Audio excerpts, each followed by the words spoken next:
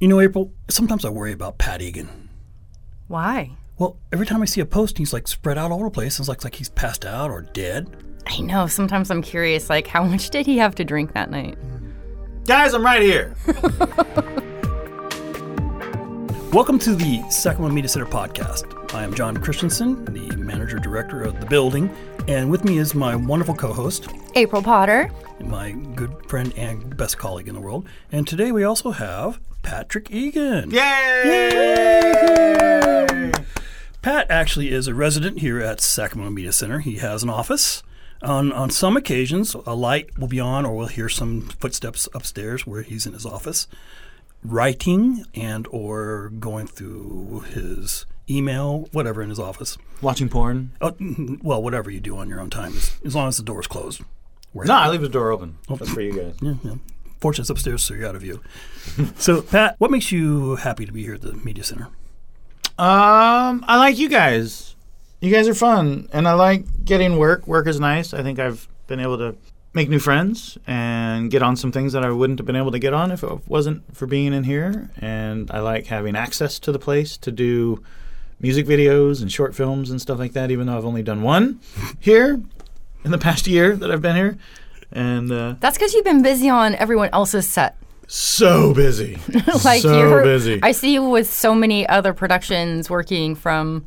I don't even know. You've done some really cool stuff. The one that keeps popping in my head right now was the one where the people were like sideways on a building in bungees. Oh yeah. I worked for a thing called Bandalooping, and they're like a bunch of acrobats who hang off the side of buildings, and they go all over the world, hanging off of buildings and doing dances and stuff, and it's really neat. So I got to work with them, just kind of camera assistant and farting around and dumping footage, and but that was in Dallas, and that was wonderful. And Dallas is amazing. Okay.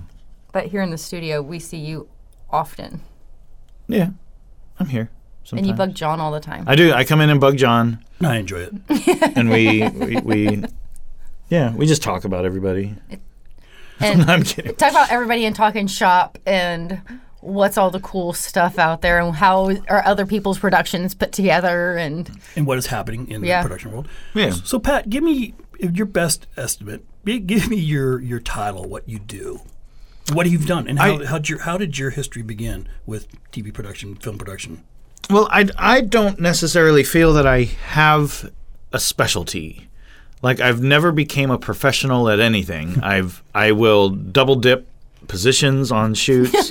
Very common practice here. Yeah, I mean, it's Northern California. We can't, there are people in town here that are like, I'm just a grip. I'm just art department. I'm this. But, like, I've been a grip. I've been art department. I've been PA. Like, I can direct a music video one day for myself and a friend and then go get people coffee on a shoot the next day. Indeed. Like, I am all over the place. So I got started just getting PA work in town.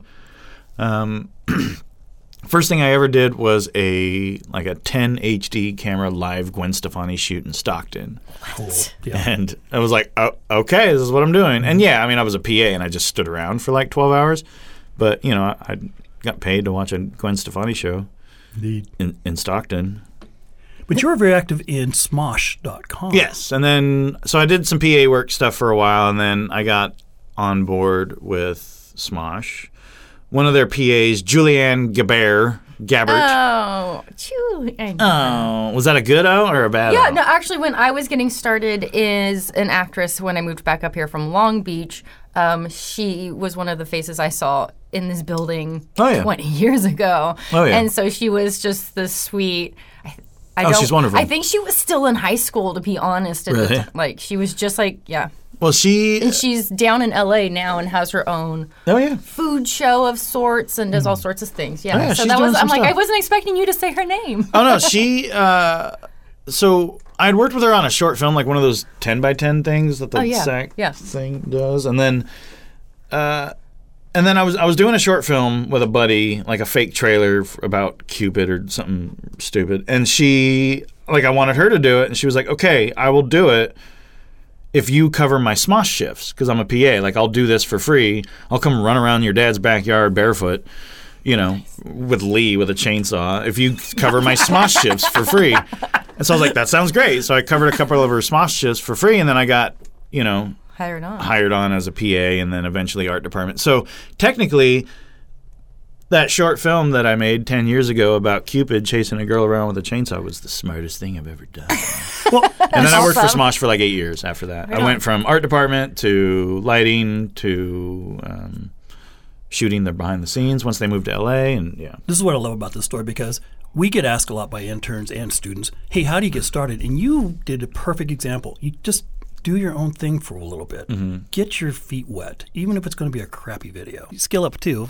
do your courses and everything else. Yeah. But if you really want to get noticed or at least get involved in something and be seen, you just kind of have to go out there and do your own thing. And it's easy to do now.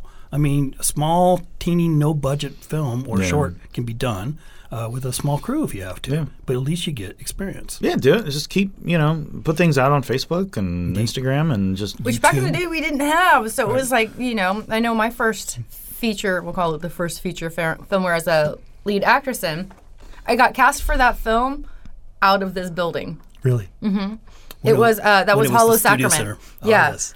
Oh my God! I know the guy who made that movie. I actually went to high school with him. He was a good dude. Yeah. Yeah, that was But he made a movie. It was intense, and it was not just make a movie. Like, so I went from actually being cast as a supporting role to getting bumped up to the lead female role, and then it got distributed and bought by Lionsgate, and so my friends used to call me back in the day being like, I just rented you off of from Blockbuster, and I just purchased this film off of this. I'm like, wait, what? Yeah. And I started getting really random emails and things, but it was funny because the film community, that's where I met so many people. My start was as an actress, being an extra and doing all those things, and then having really random experiences in front of the camera. Did you like that movie?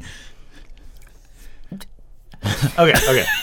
I just really like. Did you feel the dead air?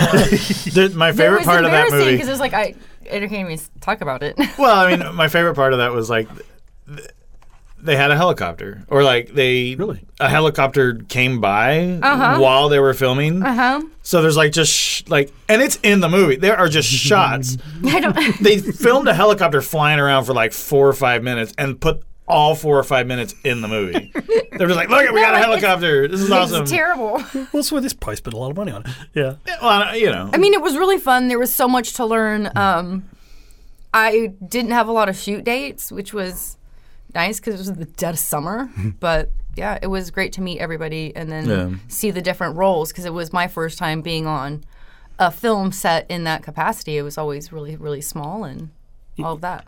It's intriguing how, and that was shot here when this place used to be the Studio Center, which has been here for 21 years, and then, of course, we took over a year and a half ago. It's funny how this comes full circle. Used to work at a record store where I actually had one of my hosts who was working there for Raw TV way back in the day in 97. Oh, Tower Records? Tower Records. Are we not allowed to say Tower Records? Yeah. We can say Tower Records. We can say Tower Records. We can say anything, right? This is a podcast. They did. It's a podcast, and it's the reality of it. It's facts. It's facts. Yeah. And but this comes full circle, which is interesting. I think what surprises me is that very few people realize one of the most popular and famous YouTube channels, Smosh, started here in Sacramento. Yep. I mean, I even know our local news agencies don't even know that. Yeah. And you've worked on the set for many years here when it was on X Street. 8 years? 8 years. Yeah. And then they finally moved down to L.A., and some people went, some people stayed. And now we have a full crew here in Sacramento who worked that. Didn't have any work after that. Yeah.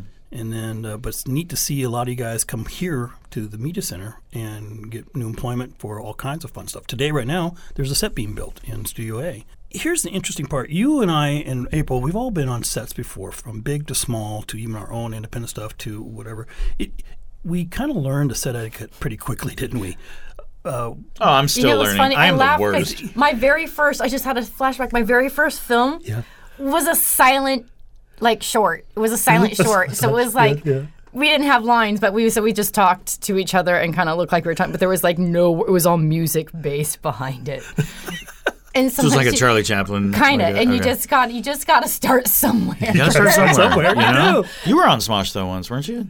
3 times. I remember I had a picture of you years ago. Because they had you in a box, like you were like a robot. That was the Hot Robot. The robot. That was Hot Robot. It was funny because I watched that the other day just randomly. Really? And it has 17 million views. Yeah. But Pat, let's say someone comes up to you, because I get this question a lot too from interns or kids. They want to know, hey, what's the best advice you can give me if I'm going to start out as a PA, or how can I build my resume up? What should I watch out for when I'm on set? when you're on, be a silent ninja. Yes. I mean, I'm not, like taking my own advice because I'm kind of the worst. I'm a loudmouth, and I'm Now you are, but you know when to be quiet and pay attention. kind of. Yeah. I mean, I love that face you just like, made. Oh my God. I mean, I do, but I catch myself. I would say just be like a silent ball boy. Like be the like overambitious kid at a tennis match who's just like, I'll get it, but. You have to let your ego kind of go for a bit and Yeah, do the work. Yeah, put me in, coach. But I mean, also, the hurry up and wait game is a thing. It's real. Because there are times when you're just like, give me something to do. If you keep asking a producer, give me something to do, they'll have you plunge in toilets. Like just, or taking a car to the car wash. Yeah, like be aware of like if something needs to be done or looks like it needs to be done, like picking up trash and that. But I mean. I'm 37 years old, and I still do that. I still take PA jobs, and, but I'm also a smartass. And, right. When I'm asked to do dumb jobs, I like to make them feel bad about it. And he does. Like I was on and they all love it because they laugh their heads off. Oh, yeah. I was on a shoot out in Nevada, like out on this ranch and stuff, and it was, and I was just a PA, but it was like 5 days. So it was like, all right, the pay will be fine. So... there wasn't a whole lot of film work stuff to do for the PAs out there. So the guy who ran the ranch kind of started to ask us to do ranch stuff. And I was like, dude, you bring in the doggies? I was like, man, I'm all about busy work, but I am not going to be shoveling shit for you. Like it's not going to, I'm too old. That's not going to happen. The lower 40 needs plowing. So...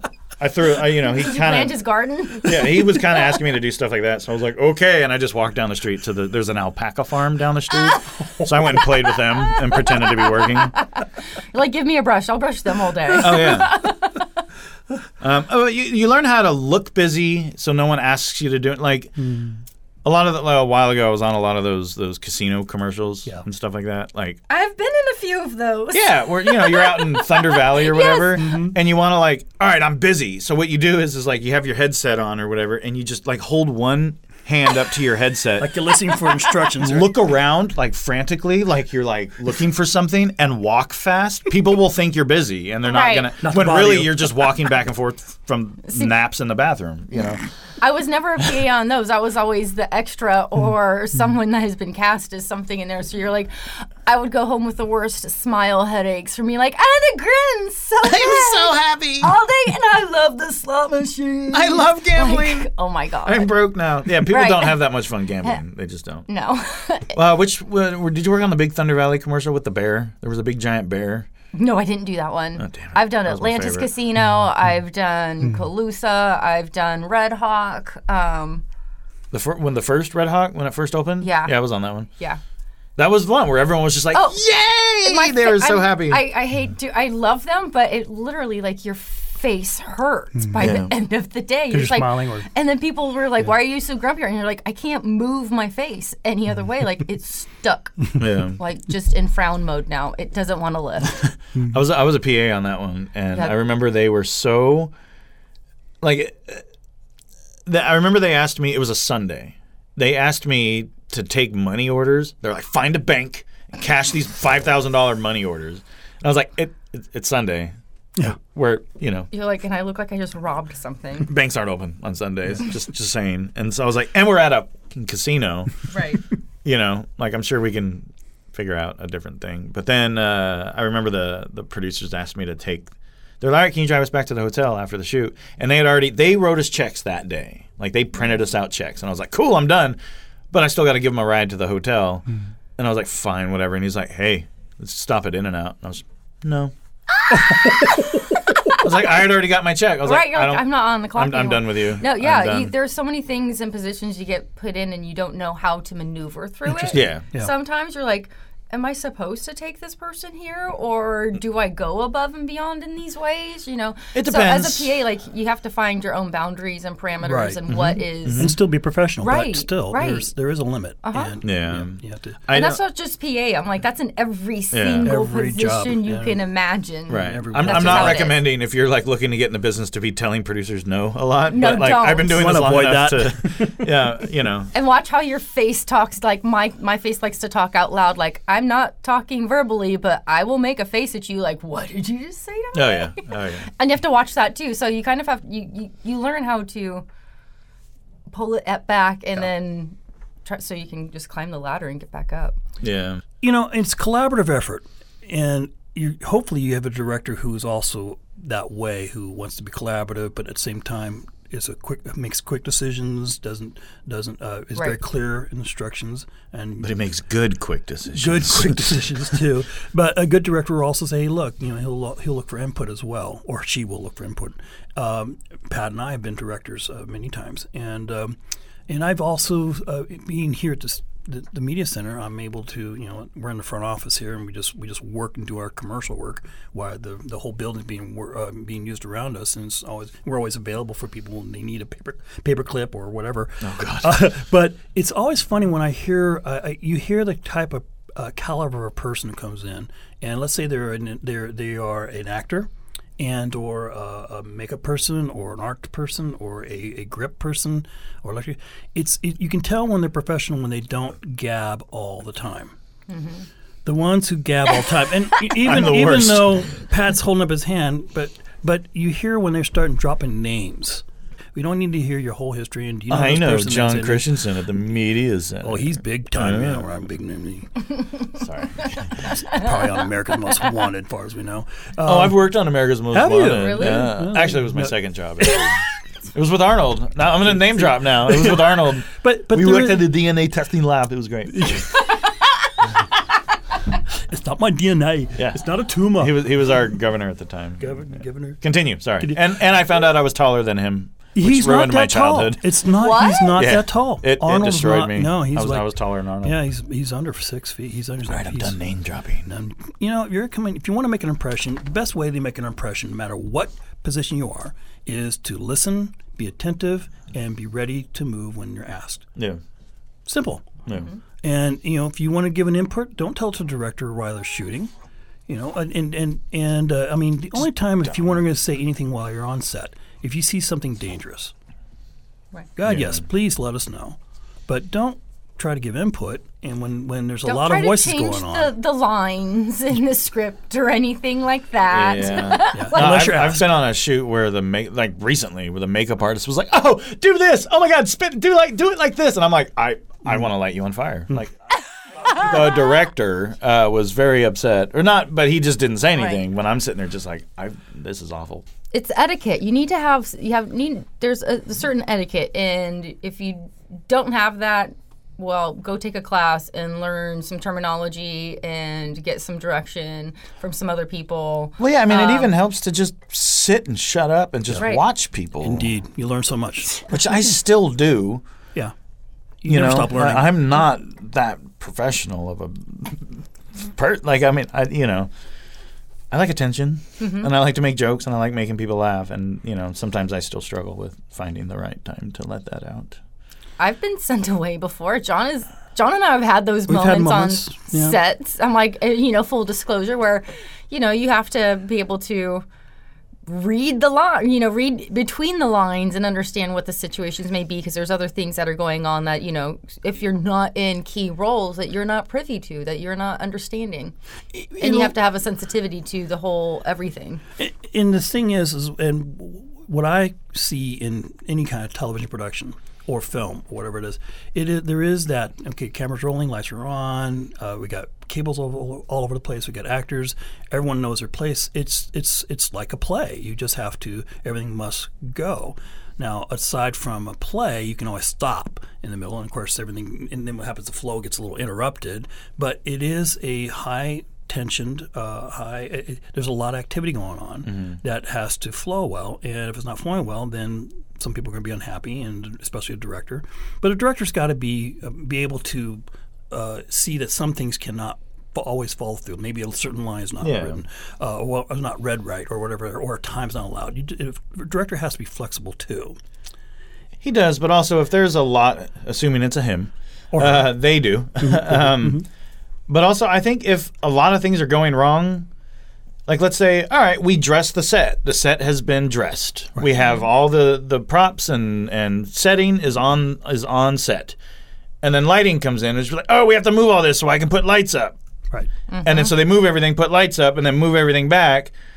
And it's like, oh, it's not right. We have to move everything again. That it gets to be that is the director's fault, or it's production's fault. Because I've been on those before, and it's just like everyone just wants to point fingers at each other. Lighting's like, oh, Art did this, and when it's like, well, no, you guys had no plan. You got, like people, you're just kind of guessing as you go, and so. A lot of the times when stuff like that happens, it's, I would assume, the director or the AD's fault. It's a collaboration, but it's also a crew. It's a community of crew who are used to working, and they have a shorthand. Right. And that's why you see a lot of these production coupes, from Steven Spielberg all the way to whoever, they work with the same people over and over again. Yeah, There's so they have a system. That. Yeah. There's a real reason for that. And there's a reason why I and April work very well together when we do our commercial shoots, because we have a really good shorthand. Yep. And we also now bring Pat to join us, and we're skilling him up. He's doing pretty good. Oh, yeah, I still play with my phone too much when I'm working with you guys. I literally turned around and looked at him and just chastised him when he was on his phone when I needed him to grab the camera.